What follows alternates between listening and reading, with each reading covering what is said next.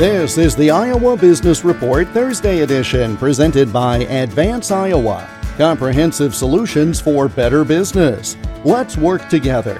More at advanceiowa.com and search for Advance Iowa on LinkedIn and Facebook.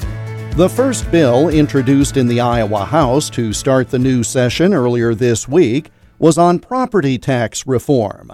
I asked Speaker of the House Pat Grassley how this plan might differ from property tax reform enacted in previous years. A few years back, for example, with the mental health levy, we put $120 million to eliminate the mental health levy. While that was the right decision, it provided equitable funding across the state. If you look, there were counties in which there was increases, some had relief, some didn't have any change. So the mentality we're trying to approach it from House Republicans with House File 1 is shifting the narrative. The narrative on property tax is always skewed and leaning towards the taxing entity. This bill is trying to change that conversation and put the taxpayer first, limit the amount of growth or cap the growth that can happen on your assessed value.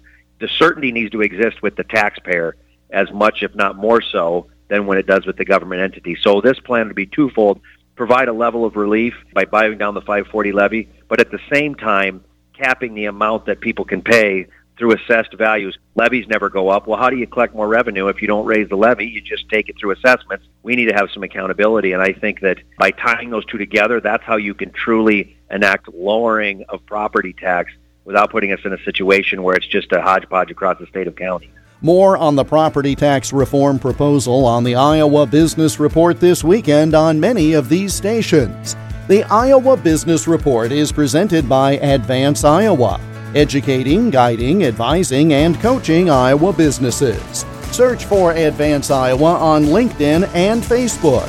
I'm Jeff Stein for the Iowa Business Report.